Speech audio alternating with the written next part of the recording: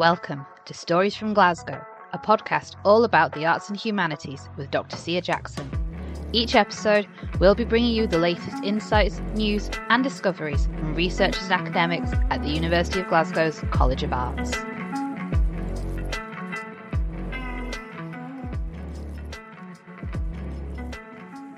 Welcome back to the Stories from Glasgow podcast. Thanks so much for joining us today.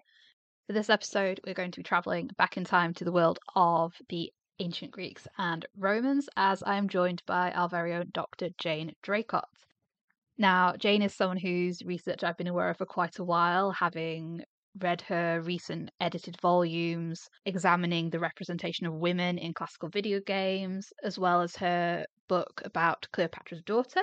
So you can imagine how excited I was when Jane agreed to come on the podcast today to talk to us about her research into the use of prosthetics and assistive technology in the ancient world. This was an absolutely fascinating discussion. We touch on so many different things, and I think we potentially only really scratched the surface. But I hope you are as enthused and inspired as I was when you listened to this.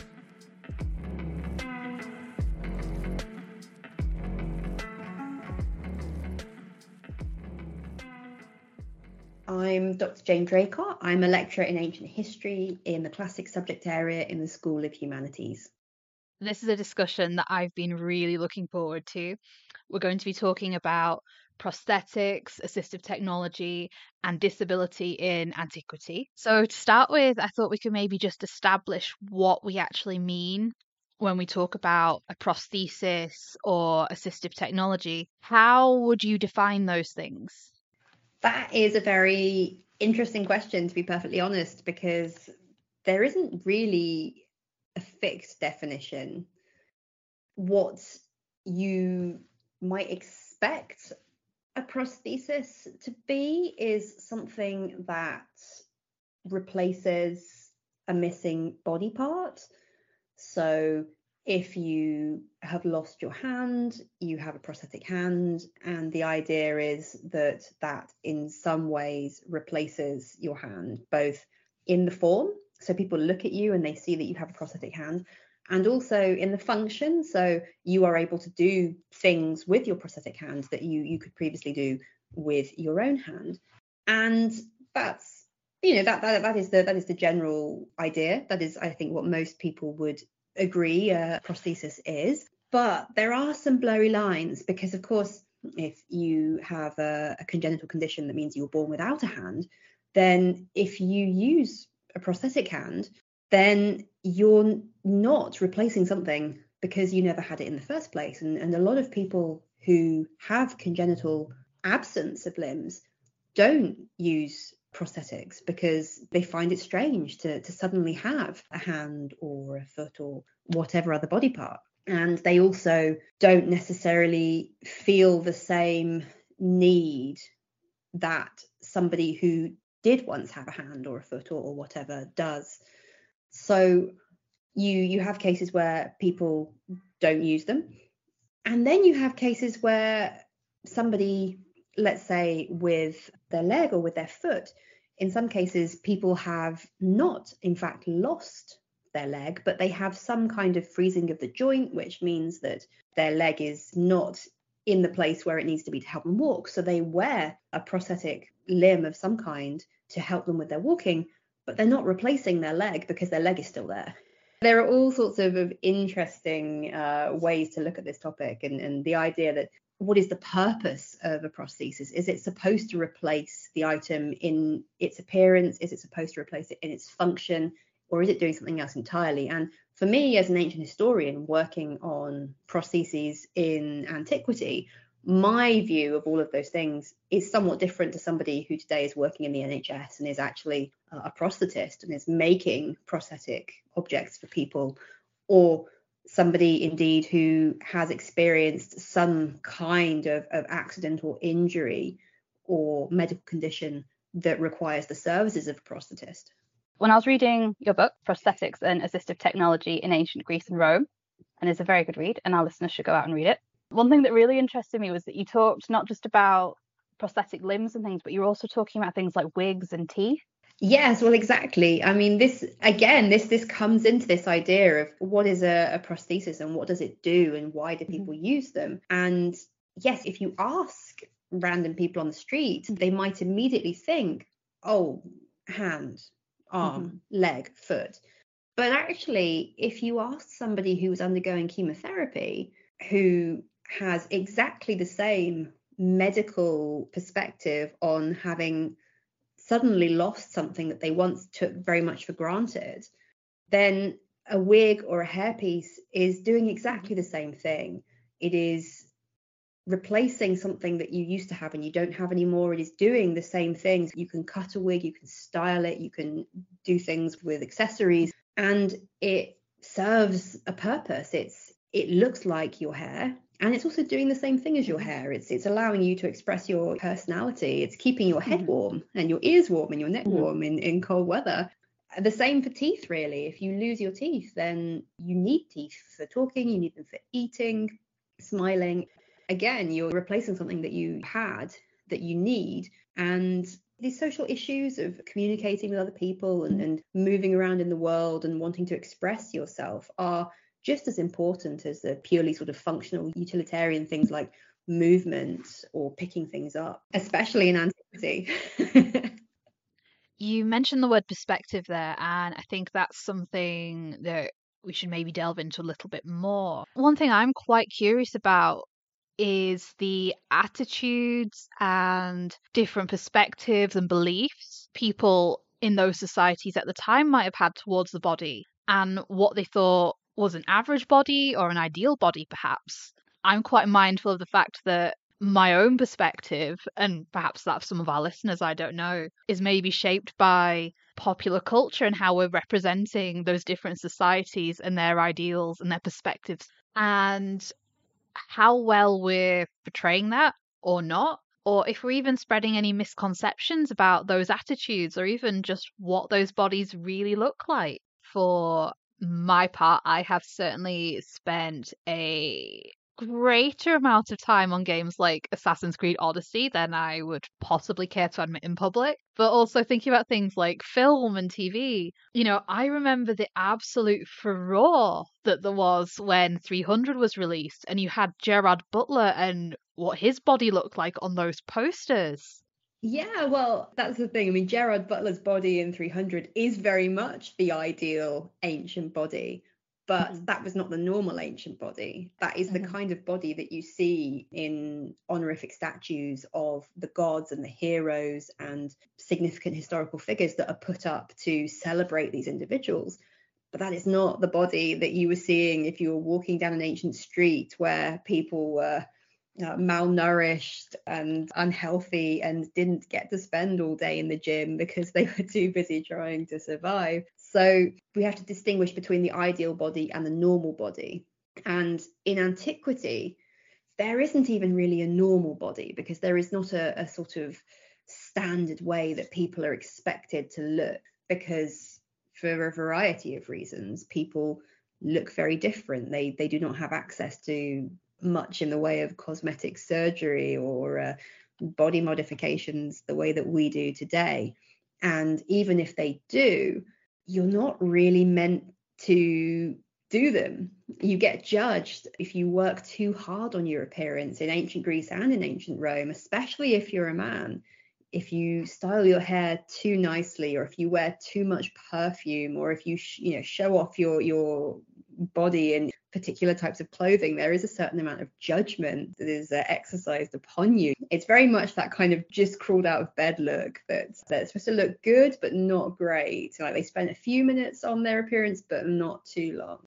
And we find this when it comes to prostheses as well. It's interesting because there seems to have been over time a change as far as prostheses are concerned, and then a change back. So in antiquity, if you were using a prosthetic something, it was very important that it didn't look real, because the more realistic it looked and the more effort you made to make it look like it was actually part of your body, you were actually tricking people, you were being dishonest, and that was not okay. So if it looked completely different and completely obvious, that was fine, because you were making a statement, you were showing off your wealth or your sophistication or your fashion or whatever else. And historically, as we get into this the recent past in the sort of 19th, 20th centuries, when prosthesis use started going mainstream really after things like the American Civil War and the First World War and the Second World War, the people who were using prostheses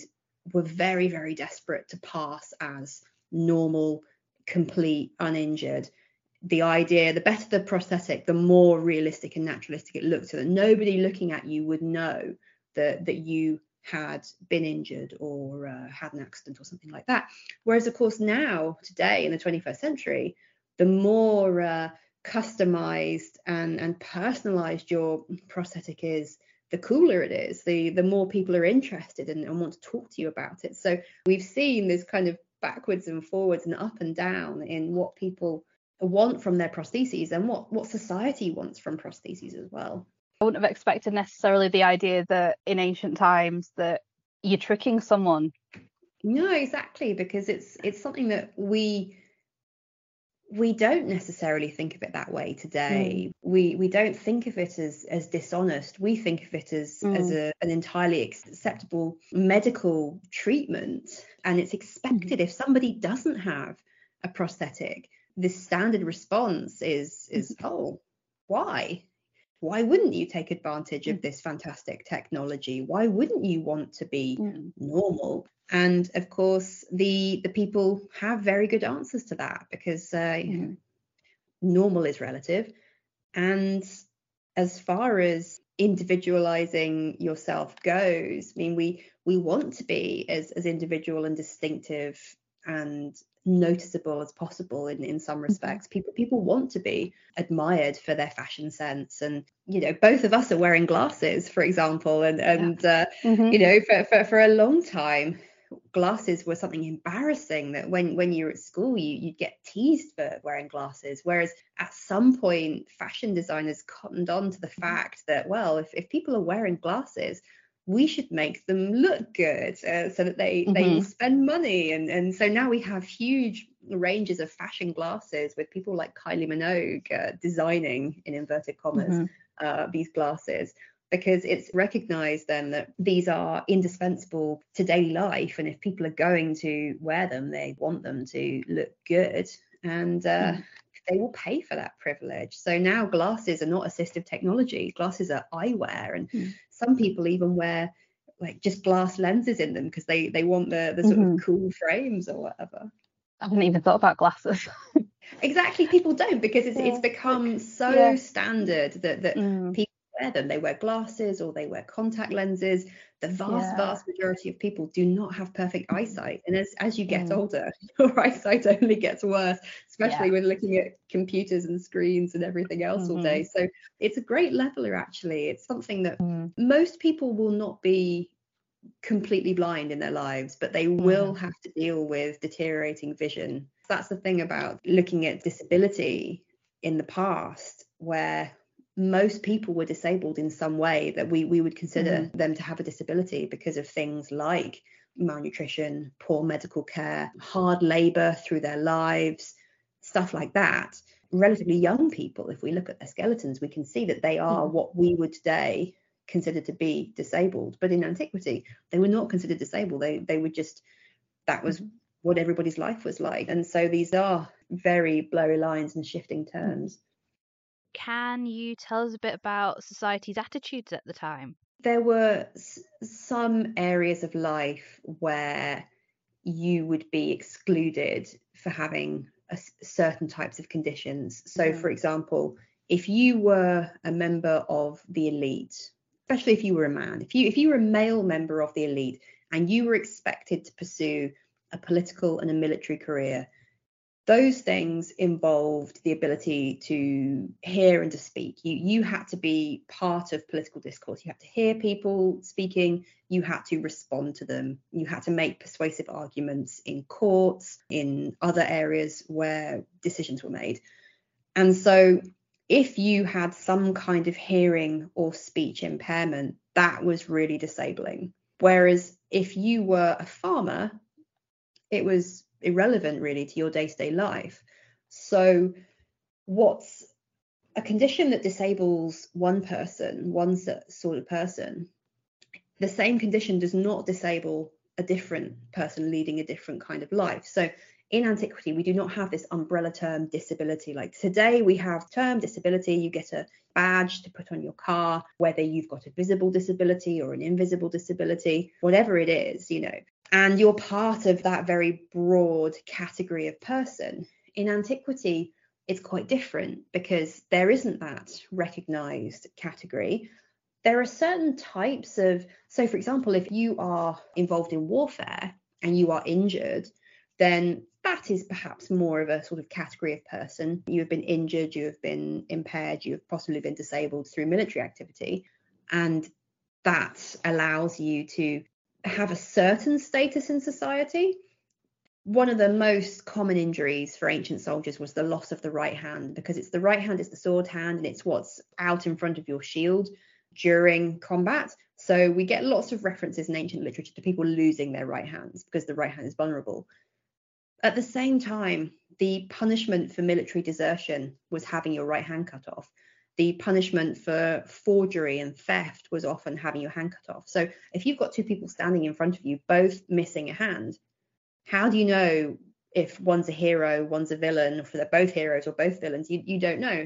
It is interesting to think about how this actually worked in society. And disabled people were not automatically marginalized. They were not automatically targeted the way that they can be today. And that's interesting in itself, because I think a lot of people have this idea that there was no disability in Antiquity because all disabled babies were disposed of and disabled people were left to die, and this sort of very grim, very sort of view influenced, I suppose, by eugenics and things like that. And in Antiquity, that was not the case.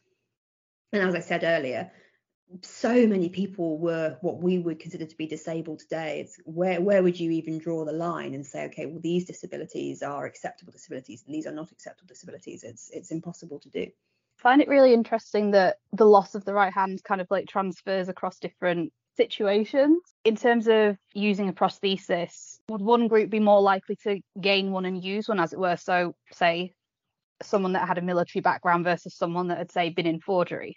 The people that were the most likely to use prostheses were the wealthy, because they could afford to have something specially made to measure for them out of whatever substance they wanted. Maybe wood, maybe metal, maybe ivory, something like that.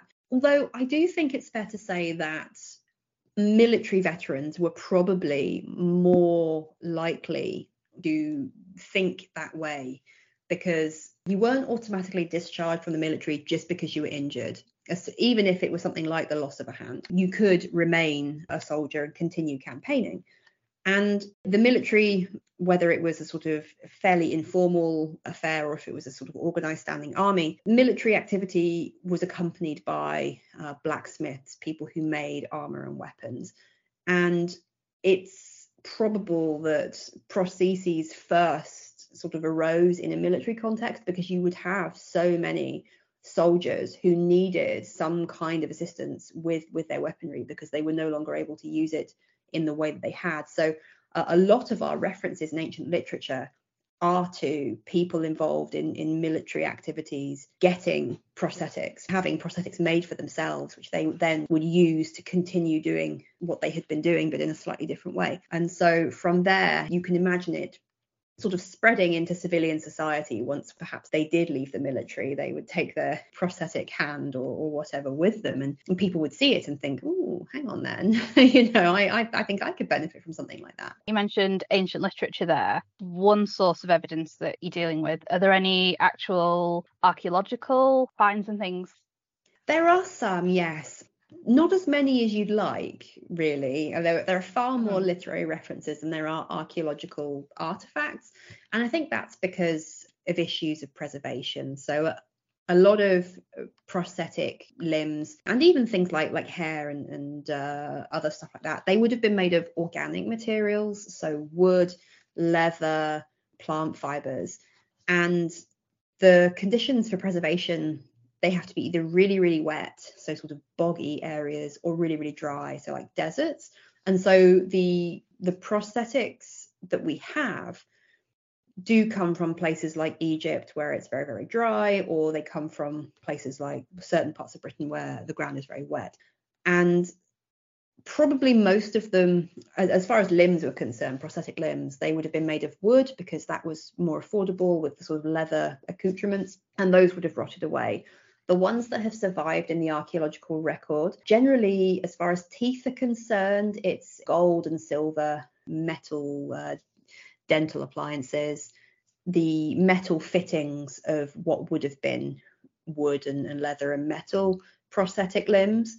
And so they've survived in burials and in tombs in such a position that allows archaeologists to kind of reconstruct what that would have looked like when it was all in place. So there are some, and they are really interesting because they're all different as well. Because of course you're not getting them from the NHS, you're getting them individually from your local craftswoman, in fact. So you are very much choosing what you want. You're designing it for yourself, and no one else has got anything quite like it. So they're all very different. I think you mentioned a coin that had was it a soldier and he had a shield or something. So this is Marcus Sergius Silas, and he's one of the best sort of detailed prosthesis users from antiquity. Mm-hmm. And we only know about him from one ancient literary source, and that's Pliny the Elder's Natural History. And Pliny writes about him not because of his prosthetic hand. That's almost a sort of just a throwaway reference. He writes about him because he considers him to be the bravest of men, and he's talking about virtues. And so he considers this man, Marcus Sergius Silas, to be brave because he was involved in the Second Punic War against Hannibal, and he had many battles, and he suffered many bodily injuries to the point where he could barely move, and he had to be helped onto his horse. And one of the injuries that he suffered very early on in his military career was he lost his right hand, his sword hand. And so rather than quit fighting, he basically decided he was going to use his sword in his left hand, and he was going to wear his shield on his right arm, the opposite way that a Roman would normally wear it. And he would carry on fighting like that. He, 100 years later, was commemorated by one of his descendants. And this is the image on the coin. He has his sword in his left hand. He has his shield on his right arm. And he also has a severed enemy head as well. If you didn't know who he was, you might not, looking at that coin, ever really think, oh, hang on, that's the wrong way around. Why is that the wrong way around? It is this sort of very interesting example of how you put different sources together to give you different parts of the picture. And if you didn't have one of the sources, you would have no idea that anything had ever happened, because we don't have any other references to him in ancient literature. So he is a sort of mysterious figure. I mean, the reason that Pliny knows about him is that he read a speech that Marcus Sergius Silas had written, or a speech that he had given. Pliny read a transcript of it 100 years, 200 years later. And the reason that Marcus Sergius Silas made this speech was because his peers were trying to prevent him from participating in religious rituals because of his loss of his hand, because the right hand was very important in religious ritual. You used it to pour wine and things like that. And so there is an example of his peers trying to basically discriminate against him because of his impairment and what they saw as a disability, and him arguing, well, no, actually, yes, I may have lost my hand, but I'm actually this fantastic military hero, and the gods would be lucky to have sacrifices by me. And so we do get all these different sides of this particular person is both a military hero, but he is also someone who is a problematic person in his own lifetime.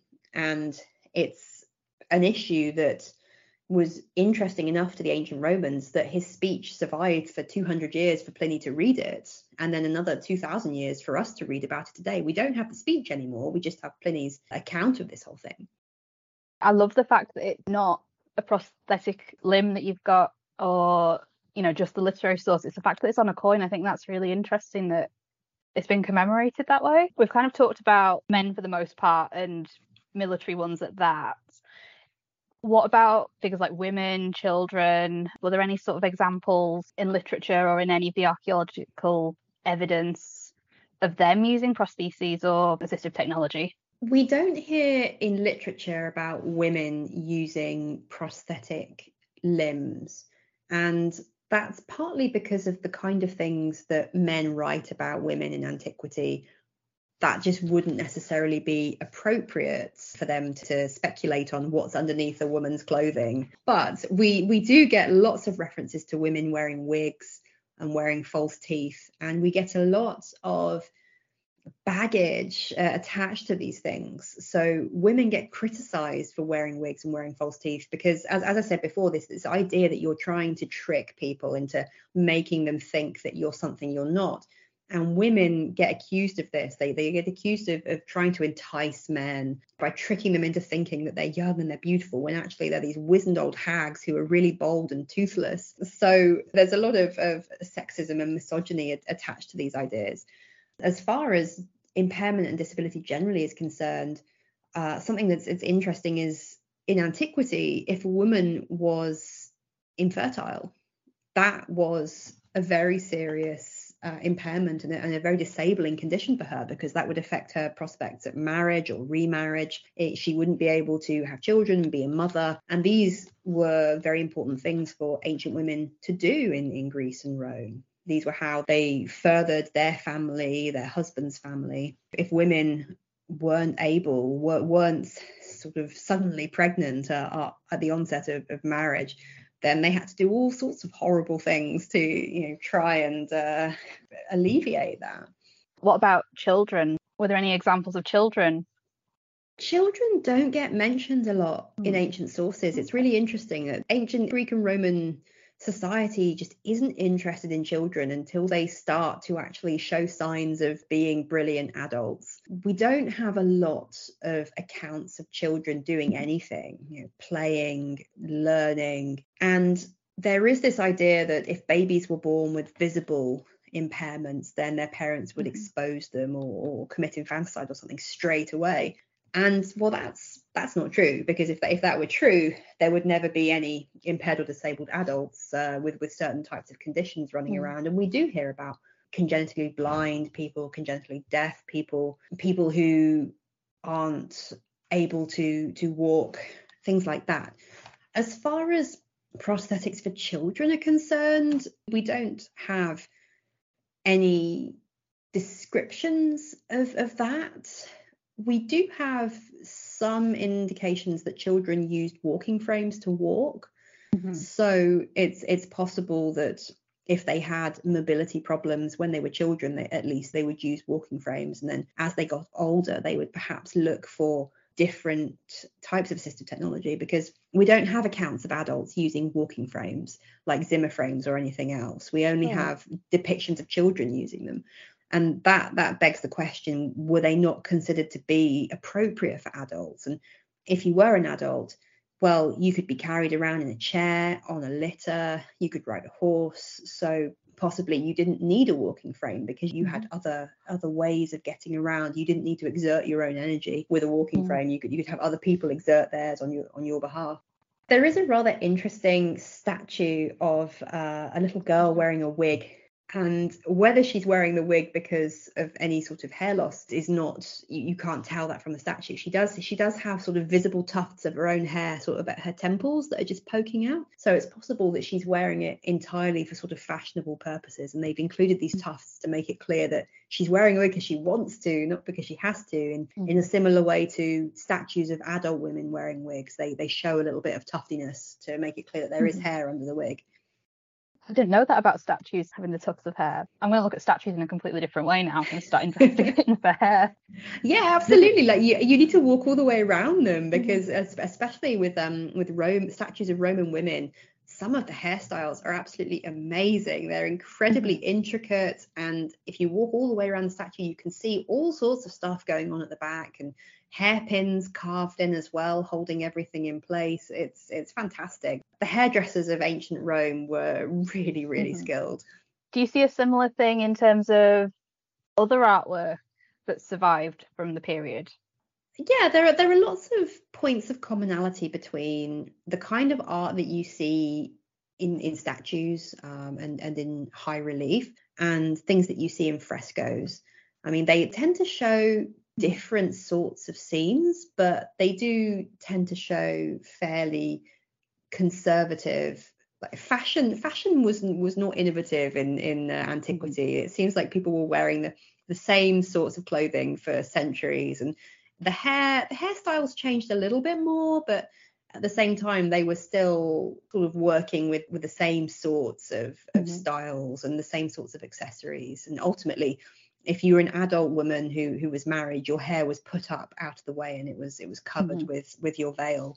You kind of touched a little bit on this earlier, talking about people using chairs, litters and things like that. One thing that really interested me in your book was the idea of living prostheses, which was a term that I've never seen before. And I was like, okay.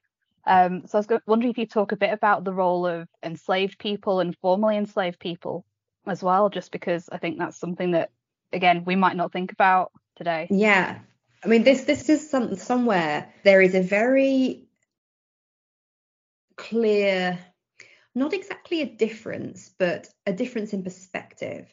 So if you have any kind of accident or period of illness today, a big part of your medical treatment involves rehabilitation, and you being taught by physiotherapists and physical therapists how to do everything that you used to be able to do, but in a different way, because the emphasis is very much on, we want to make you as good as you were before. We want to make you independent. We want you to be able to do everything for yourself.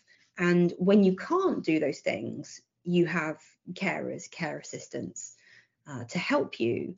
And the desirable outcome is that you can do as much as possible, both for your own sort of physical health and well-being, but also for your sort of mental and emotional health and well-being as well.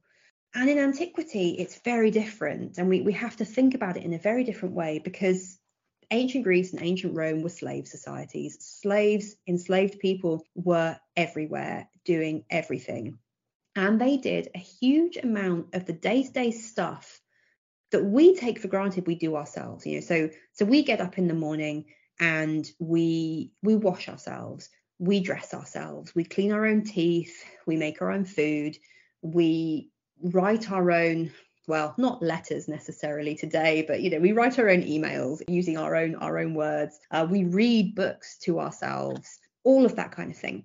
And in antiquity, unless you were really, really poor, that simply wasn't the case. Affluent people had tens, hundreds, sometimes even thousands of enslaved people living in their household, doing literally everything for them all the time, taking care of their bodies, taking care of their minds, doing all of the domestic drudgery. So in antiquity, if somebody had some kind of accident or some kind of illness and was rendered in some way impaired, I do wonder how much of a difference it made to many aspects of their life, because they were already not washing themselves. They were already not dressing themselves, styling their own hair.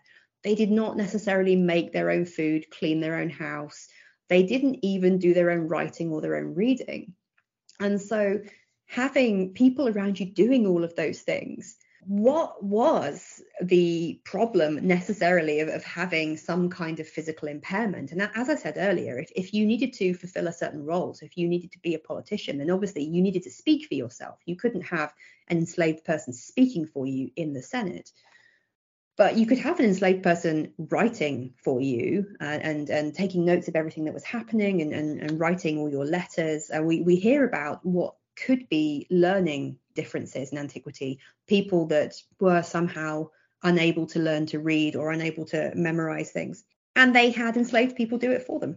So this is something I think the ancient, one of the reasons why the ancient concept of impairment and disability is quite different to ours today, because we have very different ideas of what is a normal life and a normal lifestyle, and the kind of things that somebody has to do to be part of what is considered to be normal society. This is the thing, when you're thinking about impairment, disability, and antiquity, you do need to think about enslavement and enslaved people. And when we read about people in antiquity doing anything, we have to remember that they were not alone. People were hardly ever alone in antiquity. They just don't mention the fact that they had however many enslaved people standing next to them, that the enslaved people were just part of the furniture. And we have to remember that, and we have to put them back into the story and remember the contributions that they made. How involved and who was involved in the making of assistive technology? So you've mentioned craftsmen and women. And obviously in a modern context, as you said, we've got physiotherapists, we've got carers. I'm just wondering what the situation was in the ancient world. Were there any equivalents? Would a surgeon have been involved? No, it doesn't look like it. None of the medical literature that survives mentions prosthetic anything. About the closest you get is a couple of descriptions in the Hippocratic Corpus and in Celsus's medical writings of using wire to hold loose teeth in place until the teeth can regain their position. So we don't hear anything about prosthetic arms, legs, anything. And that's because ancient Greek and Roman doctors did not deal with chronic or incurable conditions, because ancient medicine relied very much on your reputation as a healer. You had to be able to demonstrate to people, because you were in competition with everybody else who said they were a doctor. So you had to be able to demonstrate that your treatment worked, and it worked quickly and it worked permanently. If somebody had a condition that was not something you could cure, you didn't touch it with a barge pole, because you didn't want to be shamed publicly for not being able to fix it. Ancient prosthesis, anything, design, commission, manufacture, usage, it's nothing to do with doctors. And people have to do it for themselves, really, which is why it seems to come out of a military context, because it's a technical thing. It's something that artisans do to serve a certain purpose at someone's instigation. And in civilian life as well, it would be somebody going to one or possibly a combination of artisans and saying, I want this, can you do this for me? And the artisans would sort of work together. The woodworker would work with the leather worker, the metal worker as well, and they put something together. And so we do have, and we don't have any discussions of that either, because we don't find artisans writing their own literature, and we don't have elite writers writing about artisans because they consider them to be beneath contempt because they work with their hands. There's all this snobbery about it. But we do get a few references here and there that sort of imply. So, for example, there are references to shoemakers making dildos as well as shoes, because it all involves sort of leather and wood and things like that. So women who go to the shoemaker can also ask for a sort of under-the-counter dildo. And if shoemakers are making dildos as well as shoes, well, there's no reason why they wouldn't be making other things. And in fact, I just read this morning, and I wish I could have put this in my book, but in the news, a wooden dildo has been found at the Roman fort at Vindolanda in archaeological excavations. And this is quite amazing for me, because I didn't have any actual examples of them to put in my book. I had images on pottery, and I had a few references in ancient literature, but this is an actual life-size wooden dildo. So there you go. People were carving things out of wood at the fort at Vindolanda. So a military context, a military carpenter made someone a dildo. But anyway, that's a digression. But you see, new information and new objects are being found all the time, and they're giving us different perspectives on the ancient body and the way that people thought about their bodies all the time. I'm really glad you mentioned that, because I wanted to ask you about it. But yeah, I saw that, what was it? They thought it was a darning tool originally. Well, this is the thing. This is impairment and disability is a relatively new area of academic research. It's only really been since the late 90s that classicists and ancient historians were even thinking about it, let alone writing about it. And it's only really been in the last 10 years or so that books and articles have started to appear in significant numbers. Prior to 1995, if you ever wondered, what was happening to impaired and disabled people in Antiquity, you'd read they were all killed at birth. They were all, babies were exposed, and other people were just left to sort of die in the street, become beggars, etc. And there'd be no further information than that, because it was not something that scholars were interested in. It was not something that they did the work to actually find out about. They just made assumptions based on one or two rather dodgy references in ancient literature. When, of course, if they looked at the archaeological record, they get a very different perspective on the whole topic. And so now there is enough scholarship to start really thinking about or allowing us to reconstruct the life of ancient people who happen to have impairments and disabilities. Are there any themes or areas that you'd potentially like to explore further? Well, I'm thinking now my next step is to start looking at the display of bodies and extraordinary bodies of all kinds, not just people with impairments, but all sorts of other differences that made people interesting in the past. Because we do have references to what are clearly rather dodgy, centaurs and mermaids and creatures like that being put on display in ancient Rome.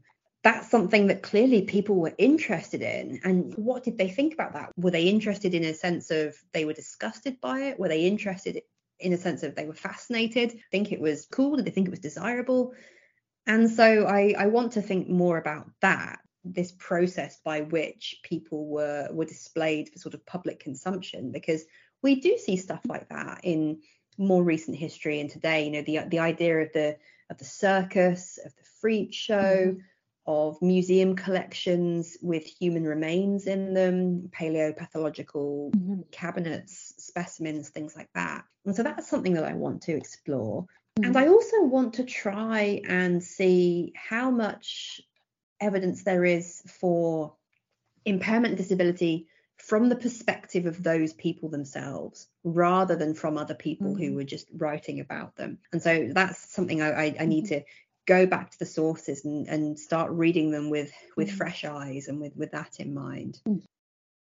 I love the idea of looking in sort of like how bodies and things are displayed and the different perspectives. I mean, just thinking about what we've got in the University Hunterian Museum and the different specimens and things. Just in the last few years, there has been quite a shift in museum attitudes, about how to curate these things, should human remains be on display in museums? Whose remains are on display? Should they be? And this idea of repatriation or reworking displays so that they tell slightly different stories. And I think that's really interesting, because you can see a lot of the things that we do today are very much inspired by or in the same vein as what was being done in Antiquity. And the same ideas as well about collecting. People collected stuff in Antiquity, stuff they thought was interesting. Things like fossils they collected. So yes, there's a lot of sort of dodgy dealing about where you got these things and what you did with them, and people stealing them as well. It's all part of the same thing, this idea of what are the ethics behind collection and display, and what kinds of stories are we trying to tell with these exhibitions and displays as well, and who gets to tell the stories, because people with impairments have for a long time not really found museums accessible because they couldn't necessarily read the information, and then Braille started to be put on the labels so they could perhaps touch those. People with hearing impairments couldn't necessarily access the audio guides. You're not allowed in many places to touch things. And of course, people can benefit quite a lot from tactile experiences. This is now starting to be taken into account too. How do museums become more accessible to people with these different needs? Part of that is telling the stories about these sorts of people in the past. If you want to tell more diverse stories using museum collections, and part of that involves telling stories about people with impairments and disabilities in the past, the obvious thing to do there is to involve impaired people, disabled people, in how you tell those stories in an appropriate, tasteful, accessible, diverse way. In terms of how those stories are currently told, thinking about, popular culture, movies with or without Gerard Butler, video games, literature, that kind of thing, are those stories being told at the moment, do you think? I don't think they're being told as much or as well as they could be.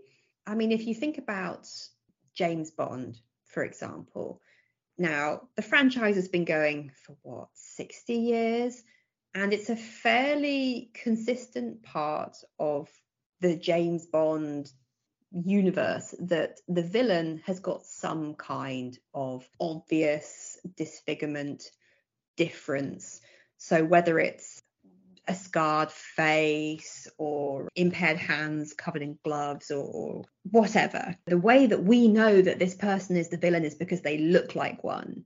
And there have been so many attempts to call the makers of the James Bond films out about this. The most recent film with Daniel Craig's last film with Rami Malek in scarred face and Changing Faces, a charity that works for people with facial differences, have said again and again and again, this is really not okay. You are continuing this very old-fashioned idea that villainy is visible. And something like the recent Witches film, the remake of Roald Dahl's The Witches, did a similar thing. They added actually disfigurements to the witches' faces.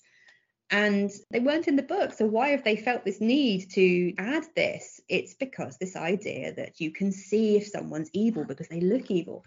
And so the fact that films and, well, other novels, games, TV shows, popular culture is still doing this idea that you can tell someone's bad because they look that way.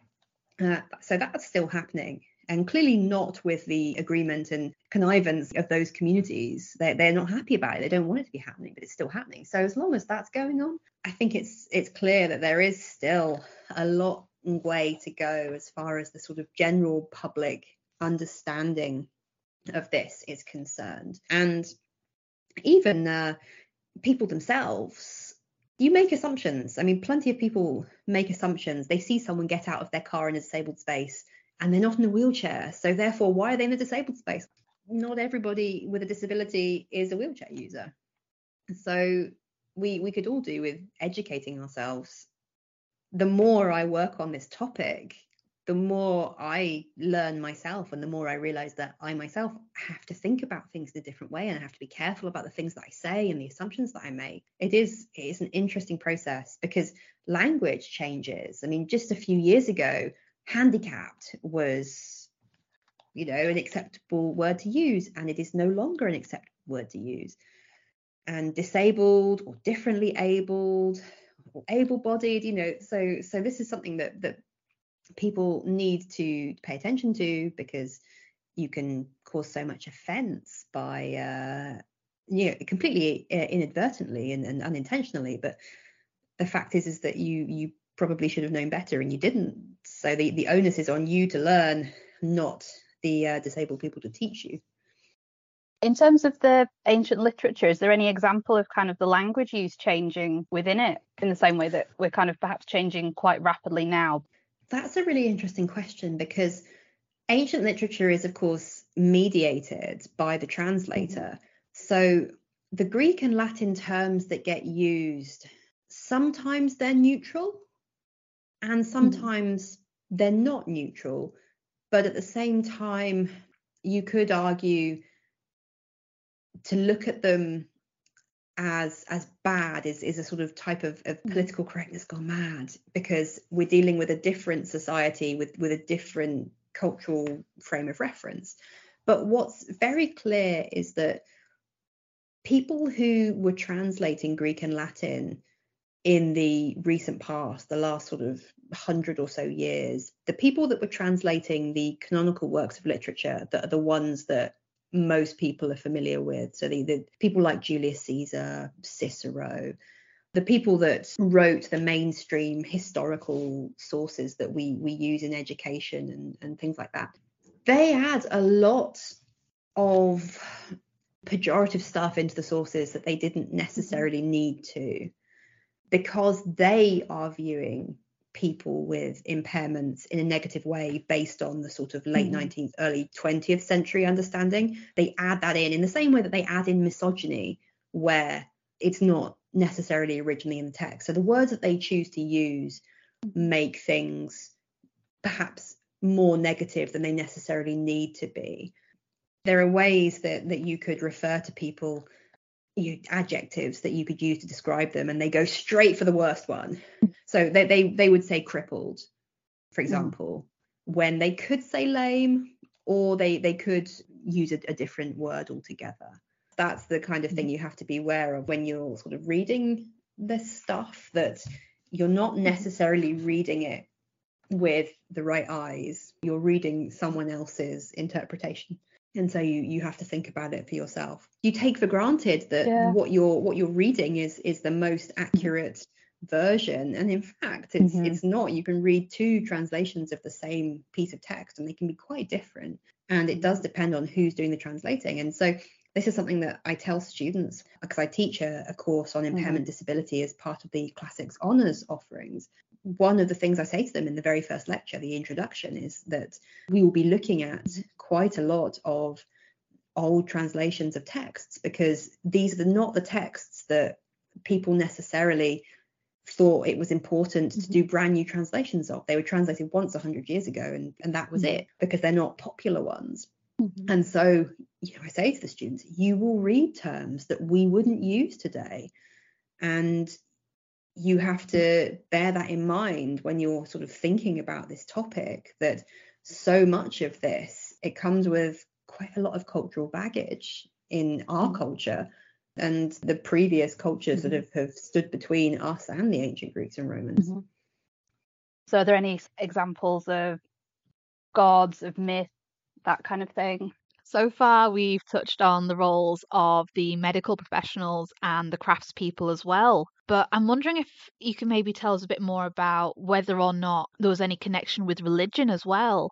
One figure who jumps out to me, with my admittedly limited knowledge of antiquity and the ancient world, would be the god Hephaestus. I know there's obviously some relationship there between him and craftspeople, but also the ways in which he and his body were represented.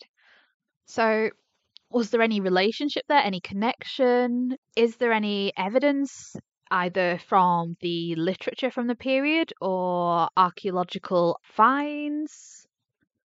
Yeah, so the main one is, as you mentioned, Hephaestus, who's the ancient Greek god of crafts, of metalworking, creating sort of objects and things. He's a case in point, actually, because there are various different stories about how he became physically impaired. He has some kind of lower limb issue. Sometimes it's depicted as a club foot or two club feet. Sometimes his legs are backwards.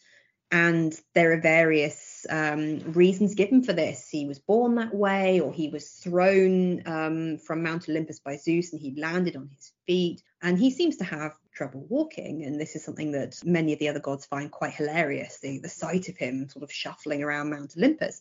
But he doesn't need to be physically perfect, because he makes perfect creations and he makes himself assistive technology. And that is something that seems to be fairly common in antiquity, possibly inspired by Hephaestus, but possibly independently, that a lot of artisans are associated with physical impairment. The idea being that they use their talents to compensate for their impairment, or their impairment has inspired their talents.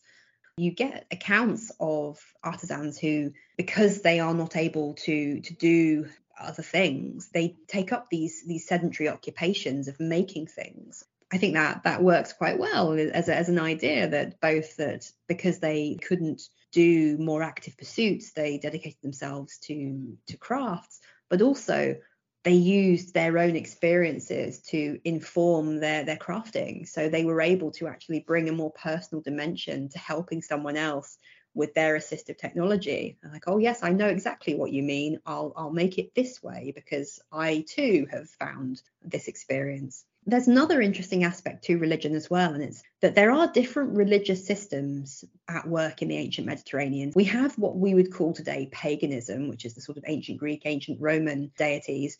We have Christianity, we have Judaism, and they have different ideas about this stuff. So in Judaism, in the Jewish literature, you get rabbis encouraging women to wear prosthetic eyes and teeth and things like that to make themselves more beautiful, to encourage men to marry them. And so comparing that to the ancient Greek and Roman ideas of prosthetic anything is inherently deceitful, These are very different perspectives on this same set of objects. And I think that's really interesting that you have these communities coexisting in antiquity, but with very different ideas about similar sorts of things. And another interesting aspect of the Jewish tradition is that there are discussions, debates about whether you can use your prosthetic limb on the Sabbath because it's a tool and it's work. And that's interesting, this idea that they see it very much as this useful thing, this tool, this piece of equipment. But that also means that if you can't use your prosthetic, that means what? You stay at home and you literally sit in one place and you're not allowed to move. There are even examples of you shouldn't, if your tooth falls out, you shouldn't put it back in your mouth. And so that is interesting in itself, this idea that using prosthetic objects is effort, it's labor, and therefore you shouldn't do it, because of course it is actually quite hard to walk with a prosthetic limb. And wearing a wig is quite time consuming and quite problematic to make sure that it stays where you put it and it doesn't, get crooked or it doesn't blow off. There is this aspect of using prostheses that people who don't use them don't necessarily appreciate. And that is just how difficult, how much physical effort is involved in using them, that how much they chafe on the part of your stump that rubs up against them. You get blisters, you get callus. And so I didn't think about any of this stuff until I spoke to a prosthetist who told me that in his line of work, most of the people that he fits with prosthetic limbs are elderly people who have lost limbs through things like diabetes. And he said most of them don't actually use their prosthetic limbs because they're just too labor intensive and it's too much effort for them to relearn how to walk and everything else with the prosthetic limbs. Whereas when he deals with children, on the rare occasions that he's dealing with, like people who've had meningitis, for example, he says the children take to them straight away and are just running around on their new legs, which is quite heartening, really, I suppose. Find it fascinating that you've got these different religions all at play in the ancient world, and they've got such different and I guess contradictory ideas about the scenarios and situations in which you should or perhaps shouldn't be using a prosthesis. Yeah, that's a warning. It's a warning to me and to anybody else that just because one ancient person or one type of ancient person thinks about something in one way, there are so many other people with other viewpoints that you have to try and take into account. And it was the same when I spoke to the prosthetist. There is not one standard modern prosthetic user. There are different people and they use them in very different ways, and it adds so much depth and shading to thinking about this subject, getting these real life examples. If our listeners are interested in learning more about the things that we've been discussing today, they can obviously read your recent monograph, Prosthetics and Assistive Technology in Ancient Greece and Rome. Are there any other places where our listeners can find out more about your research? That's my book, my detailed, in-depth work on the topic. I have an edited volume called Prostheses and Antiquity as well that looks at various different aspects of the whole thing.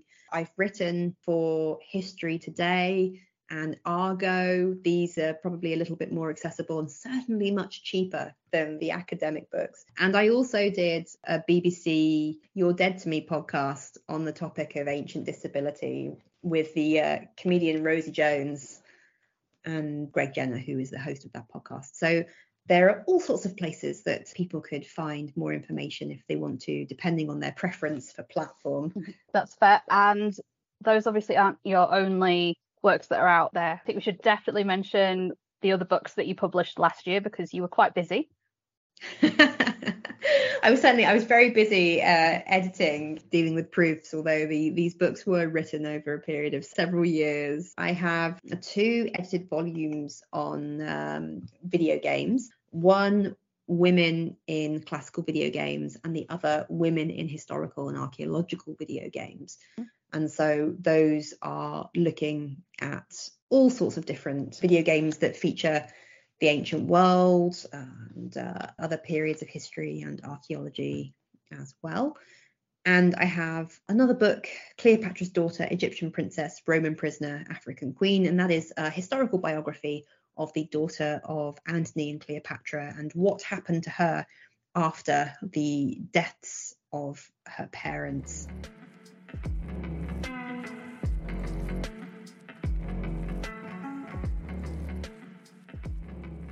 Thanks again to Jane for joining us on the podcast today. I really hope you enjoyed our discussion as much as I did. If you're interested in checking out any of Jane's books, we've included links to those in the show notes, and that includes Prosthetics and Assistive Technology in Ancient Greece and Rome, Cleopatra's Daughter, Egyptian Princess, Roman Prisoner, African Queen, and also her edited volumes, and those are Women in Classical Video Games, which is co-edited with Kate Cook, and also Women in Historical and Archaeological Video Games. You can also keep up to date with Jane's research by following her on Twitter at JLDraycott. Thanks for listening to the Stories from Glasgow podcast. You can keep up to date with everything that's going on in the College of Arts, as well as find out about new episodes of the podcast by following us on social media at U of G Arts, or by visiting www.gla.ac.uk/arts. This episode was produced by Sia Jackson. Music is Notion by Coma Media. See you next time.